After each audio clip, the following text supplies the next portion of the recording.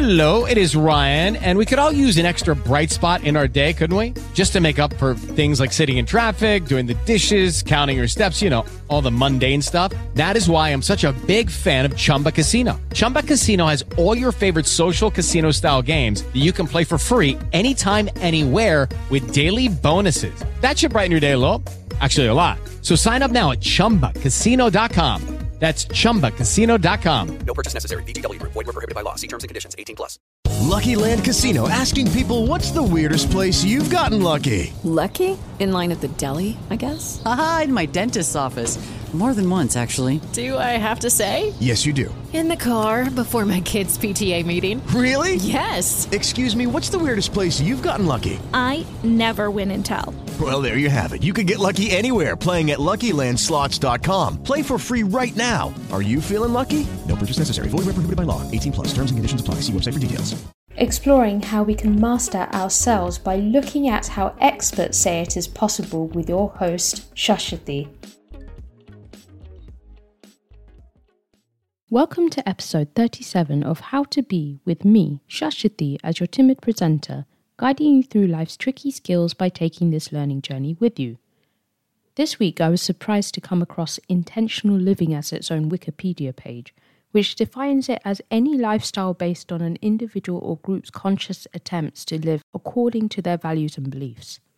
So I got to thinking, am I actually living intentionally? And why is it important? Hence I spoke to author Heidi Barr, who wrote 12 Tiny Things, Simple Ways to Live a More Intentional Life alongside her co-author Ellie Rocher.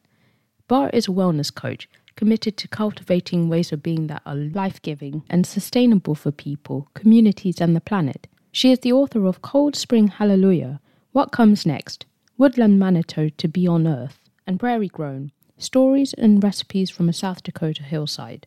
We spoke earlier this week, so you can find the full interview on www.howtobe247.com or on the YouTube channel, but here's a snippet on the importance of paying attention to sensuality. One, as you read in the book, the figuring out what you want to drink first thing in the morning, tuning in to what your body truly wants. That was really helpful for me to explore that, because I had always been a coffee drinker. First thing, turn on the coffee, drink a few cups, hardly any water before noon. But since we started thinking about that, I took to drinking a glass of lukewarm water first thing in the morning before I had any coffee. And that really has helped me start my day on a much more positive note. So I think just trying to pay attention to how your body is feeling, how you're being present in your body. And I think too, being on technology all the time, it's easy to get stuck in your head and forget that, okay, there is something below my neck that I need to pay attention to. In more ways than just, what it looks like. How do you feel in your body? I think that is a huge part of sensuality. For women, especially, a lot of times we put aside how we feel. Like, that doesn't matter. What do I want? That's on the back burner. We forget to prioritize those things. So putting that at the front of your mind at the beginning of the day can shift things a little bit. The authors say we cannot prevent the chaos of the world. We can adapt ourselves to better cope with ever-changing circumstances, and through doing so, bring about increased groundedness and fulfillment. By boiling down our thoughts, emotions, and behaviors to their roots, by looking at subjects like home, space, food, and spirituality, these tiny practices become essential for self-care. That way, we don't have to become overwhelmed with trying to fix the world because we can start with tiny steps with ourselves. While using the book, they recommend being gentle with yourself, honor your experience by being vulnerable and accepting support, be flexible in order to maneuver through changes, figure out what inspires action and drives your choices, i.e. knowing your why, take small steps, embrace courage and not fearlessness, because in reality no one is fearless. Own your discomfort while making changes. Starting with space, they say in the midst of a chaotic moment, we can stop and take a breath, creating space. We overfill our lives, hoping more will make us feel like we are enough, but it takes courage to say no. When we prioritize creating space, We can clearly see how saying no to some things is saying yes to others. Carving out space in life is saying yes to our truest selves. Hence, they recommend to say no to something and once a day intentionally look up, take in the vastness of the universe, and feel the space holding you. Next is bringing intention in work. There is joy in recognizing that life is more than what we see or even what we do on the surface. It is how we are showing up that matters at the end of the day. It is about being present both inside and outside of work by fully focusing on one or the other, which is why Barr and Rocher says to spend some time in analog, away from screens before reaching for your phone. Spirituality is in the noticing. Attention to earth, fire, wind, water, space. Attention to the connection we feel to the earth and other creatures. When we feel adrift, it's an invitation back to attention, back to devotion. And it doesn't necessarily mean religion, but looking towards something bigger than yourself and keeping rituals to honour your small existence within the universe. Through grounding yourself and repetitive practices such as breathing intentionally, Barr and Rocher says you can enjoy the vastness around you. Staying mindful of the essential gift of food roots us as well. Barr claims it's alchemy to be able to put together a few simple ingredients to nourish the soul and body. Food helps communities root and grow too. There is a certain magic in sharing food, especially food that was mindfully grown and prepared. To cook and share is deeply human. When we share that process of transformation with others, we're part of the cycle of life. We can choose with intention what we eat, how we prepare it, and how it is shared. Conscientious cooking helps build a better food system for all. To make the most of it, they recommend eating a meal mindfully, remembering the magic that is food. We can't deny that humans are drawn to beauty. People living in a way that celebrates style are practicing an alignment of the inner and outer selves that others recognize and appreciate. It's not about spending. It's about cultivating a style to be aware of self and surroundings. Knowing our style can help us be responsible consumers as a result, instead of buying anything and everything. This is where minimalism can be effective if you caught episode 35. Similar to spirituality, nature invites us back into the interconnectedness of our ecosystem. The authors say we are part of something bigger, cleverer, and more beautiful than any single organism. For example, dirt calms us, giving us essential microbes, and the sun awakens us, giving us vitamin D.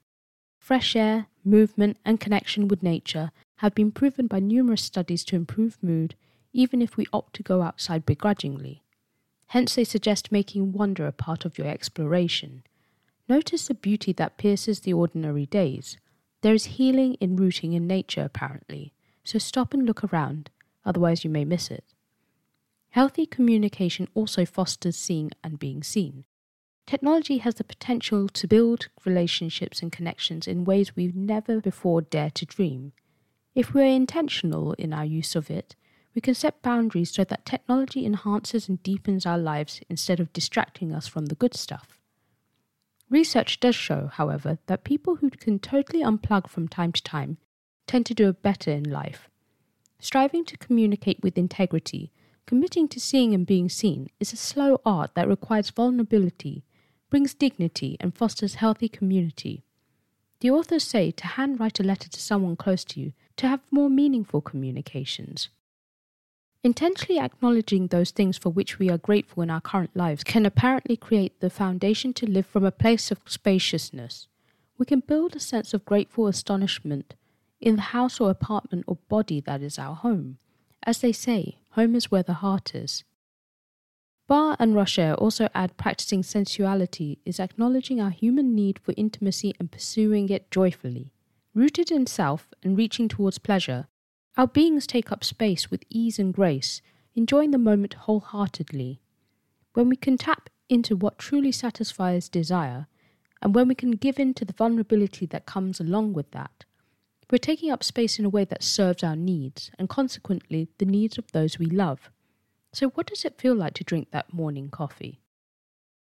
Creativity requires loyalty to the inner self, away from the interruptions of ordinary life. Engaging in creativity renews our sense of personhood, alters our perspective, and helps us get in touch with the profound nature of ourselves. Just start, they say. remember how it feels to create. We can also recognize the power of learning, and learning from failure apparently.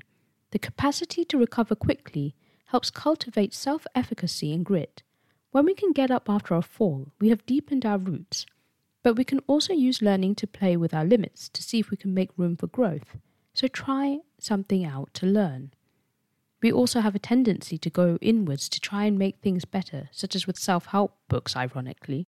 But happiness research tells us that our happiness and well-being is closely linked to the strength of our relationships to friends, family, and neighbours. Embracing vulnerability allows us to be part of the give and take that defines being in community with the world. Barr and Rocher says to introduce yourself to your neighbours. Our next book is from author Shauna Niequist with Present Over Perfect, leaving behind frantic for a simpler, more soulful way of living. Here she is at the Edge Mentoring Conference in 2018. A moment a couple years ago where essentially, every once in a while you have the opportunity to sort of look outside yourself and you look at your life with a little bit of clarity. And if you had asked me during that season, like, what matters to you? What are you about? Why do you do what you do? I would have said, you know what I'm about? I'm about family, about my faith. I'm about connection and warmth and deep and meaningful relationships. I'm about life around the table and storytelling and being with each other in meaningful and unrushed ways. But if you asked my calendar, it would have told you a really different truth, and it would have said, this girl hustles. I was traveling. There were years when I spoke 100 times a year, where I would do 55 events in a season, where I spent most of my life in airports and on planes and in green rooms and in hotels. And I was fast and I was productive, but I was not happy and I was not connected to my own soul or spirit, to God's spirit living within me, or to the people that I really most wanted to invest in. And so there was a moment of clarity and pain when I realized the values that I say with my mouth, I'm not living out with my body and with my calendar. And it's time to shore up that discrepancy. The author takes you on a guided journey to embracing peace in a chaotic world. Niequist identifies 3 common signs that indicate you might be leading a lackluster life. Number 1, despite being busy, you don't feel fulfilled. Number 2, despite your health suffering, you've never taken time to rest. And number 3, you're often indecisive about what you want. Even once we retire and our children have become adults, we'll still have wants and needs to attend to. That is why it's so important to live in the present. The propensity to keep pushing until we reach the next milestone is never ending, but we never feel fulfilled. Hence she says focusing on the present means doing what we want now. Even if you don't have the means, i.e. time or money, we can negotiate for it to happen. But this doesn't mean being irresponsible. It's about accepting that circumstances are never going to be perfect, but that shouldn't stop us from doing things that make us happy. Even without a full bank account or blank calendar, we can still spend money on things we enjoy in the precious free time we do have. Part of embracing the present also includes learning to disappoint people and start saying no. We need to learn that this is okay and part of life. When you choose to say no to things that don't work for you, you also choose to treasure the things you say yes to. As you take the painful first steps down the road to putting yourself first, you could find your heart fighting with your brain. The key is to accept that this pain is normal. It's a sign that you're growing and that better things are on the way. This journey will not be without its challenges, but if you push through, you will see the light at the end of the tunnel. Niequist found that when she chose to focus on her strengths, she was no longer weighed down by her troubles. Similarly, when you assess yourself, you shouldn't hesitate to embrace yourself for achieving things that aren't sexy or adventurous. It's about what makes you happy. After honestly assessing what you want, you'll no longer look towards external events and achievements for happiness. When you ignore your wants and needs, you lose agency over your life, and you'll never feel internally fulfilled until you take back control. To do that, you need to figure out what matters to you and stick to it. Refuse to allow society or those around you dictate how you should spend your time. Moreover, you can decide what kind of legacy you want to leave behind. Legacy is embodied how you wish to spend your days on earth, and how you want to be remembered. If you do something that's at odds with your desired legacy, you've lost control. This includes saying no to potentially promising opportunities that deviate, even temporarily, from your desired legacy. Unsurprisingly, the lens through which people choose to view things shapes their perception of reality. Individuals who have grown accustomed to seeing the worst in others will only find themselves disappointed. Nyquist argues that our attitudes are so powerful, they serve as a form of confirmation bias. That's why she advocates for us to find our true unbiased selves. The path to a fulfilled life requires being honest and taking responsibility for our own unhappiness. She actually recommends using our envy to determine what matters to us and motivate you. As long as you continue chasing the external validation of others, you won't gain the most important thing needed to love yourself, self-trust. Even more, you'll find yourself always trying to please others and forgetting what makes you happy. One way to overcome this is having fun without the need to achieve anything. In the same way you have to make figurative space in your life for the things you want to do, you have to make physical space for the things you love by getting rid of the stuff you don't. Less physical stuff means more space for the things that matter. As a Christian, Nyquist believes in a God's unconditional love. But the main message is that to live a happy life, you must accept that you're worthy of unconditional love from family and friends. It's not about perfection. The next book is by management consultant Greg McKeown, who has coached at companies such as Apple, LinkedIn, Facebook, and Google. He holds an MBA from Stanford University where he helped create the course Designing Life. His book, Essentialism, teaches you how to do better with less by saying no to things like Barr mentioned before. He here is speaking for Stanford Graduate Business School's YouTube channel. My position is that when people really get a chance to think and have the space, that they can quite easily discern between the things that are essential to them, important to them, and those things that are not. The problem is not our ability to discern, it's that we don't have the space to take the time to discern. Once we have that perspective, we can think through it. So my position is that we need to develop a routine that enables that space to think. In a world where we have so much information, we need more time to think and process it, not less. And so, one CEO that I interviewed for the book has 2 hours on his calendar every day, broken up into half-hour segments, so that he has this space to stop, to turn everything off, to think, to see the bigger picture. I think we could all do something similar to that. The idea for many people of saying no to a senior leader, to even family members and so on, is so unthinkable, they just don't even experiment with it. So they end up being a novice with no. They just want to avoid this like the plague. But what I've found is that essentialists practice and learn and develop this skill.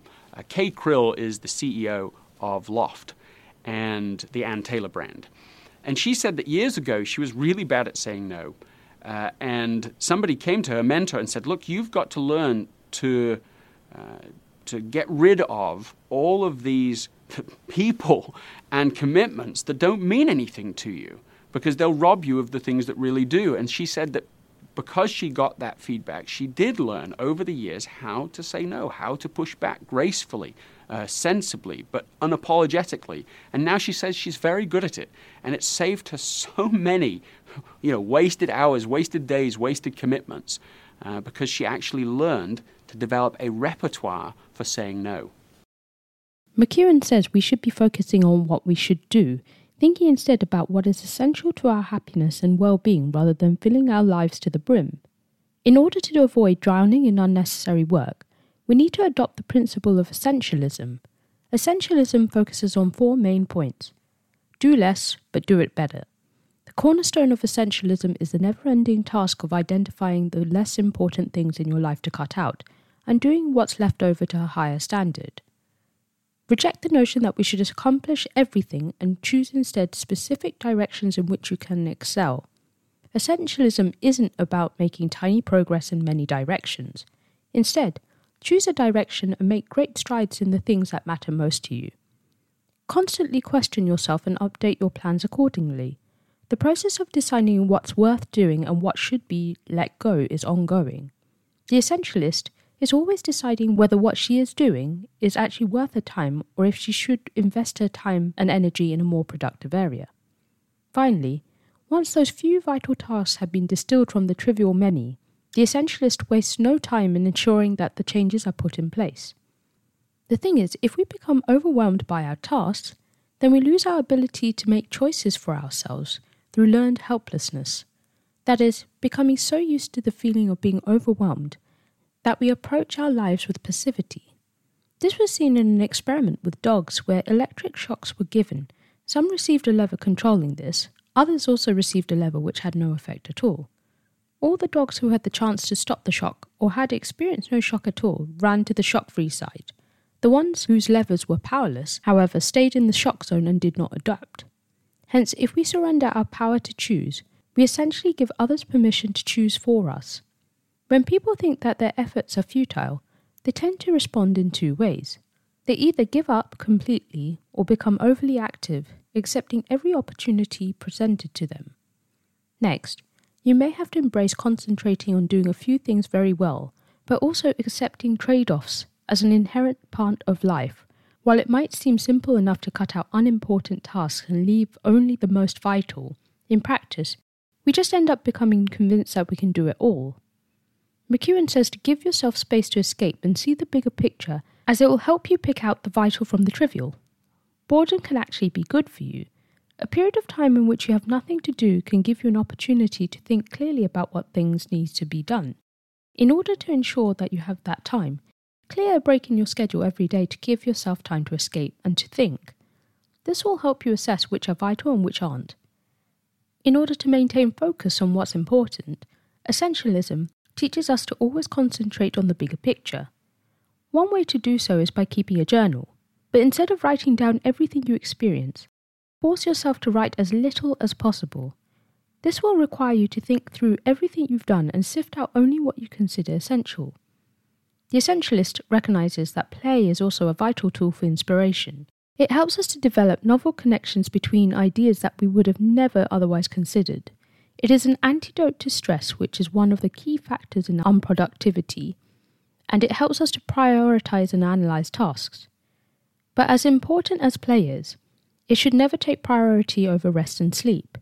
Sleep increases your ability to think, connect ideas, and maximize your productivity during your waking hours.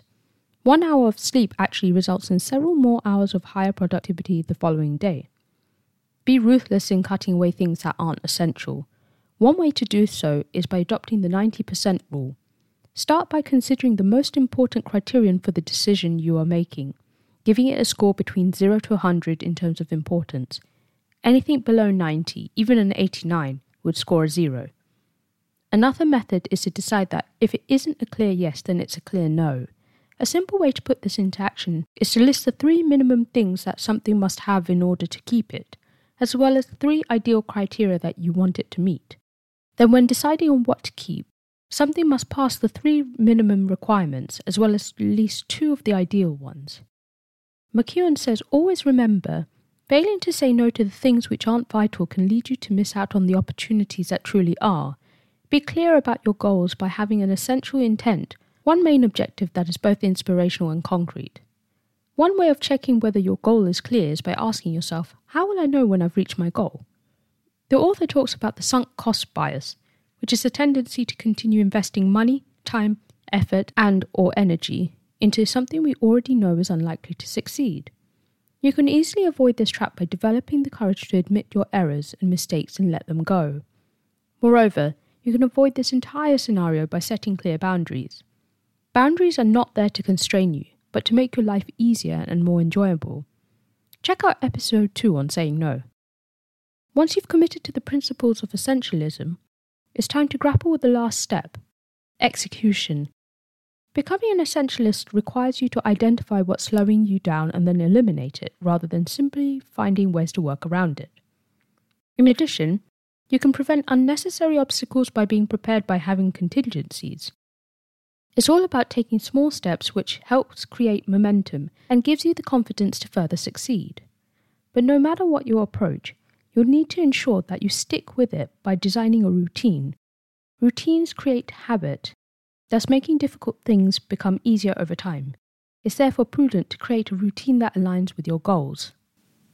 So to sum up, Barr and Rocher say in 12 tiny things that to tend to the global we must also work on strengthening the hyperlocal, the self. Hence they think about the following. Look at making space for yourself, being present in and out of work, practicing rituals to understand your small existence in the universe, eating and sharing the gift that is food, embracing your style, being captivated and grounded in nature, communicate with intention. Home is where the heart is and where gratitude is. Give your mind and body sensual pleasures. Keep creating and learning, and the fact that you are part of a whole community. Nyquist says in Present Over Perfect that you only live one life, and you should spend it honouring your true self by focusing on the present. Take control of your life by thinking about what legacy you want to leave behind and sticking to it. Stop doing things for approval, and pay attention to what matters to you. This journey to discovering your true self is not without its challenges, but your happiness is worth it, so stop operating in later. Learn to say no. Confront what makes you weak so you can be strong, have fun, and choose happiness over perfection. McEwen says in Essentialism that in spite of how it might seem, only a few things are actually vital to our goals and well-being, and everything else is unimportant. By focusing on these few essential things and learning to do better by doing less, we can craft a life that is far more productive and fulfilling. Hence he recommends trying instead to find ways to cut things out that are trivial. I spoke to lots of people this week on Twitter Spaces and Clubhouse, who said being intentional is understanding what our fundamental values are, and then aligning it in accordance to this, so making sure there's a real purpose for everything we do. I hope you enjoyed this. Please hit subscribe if you did.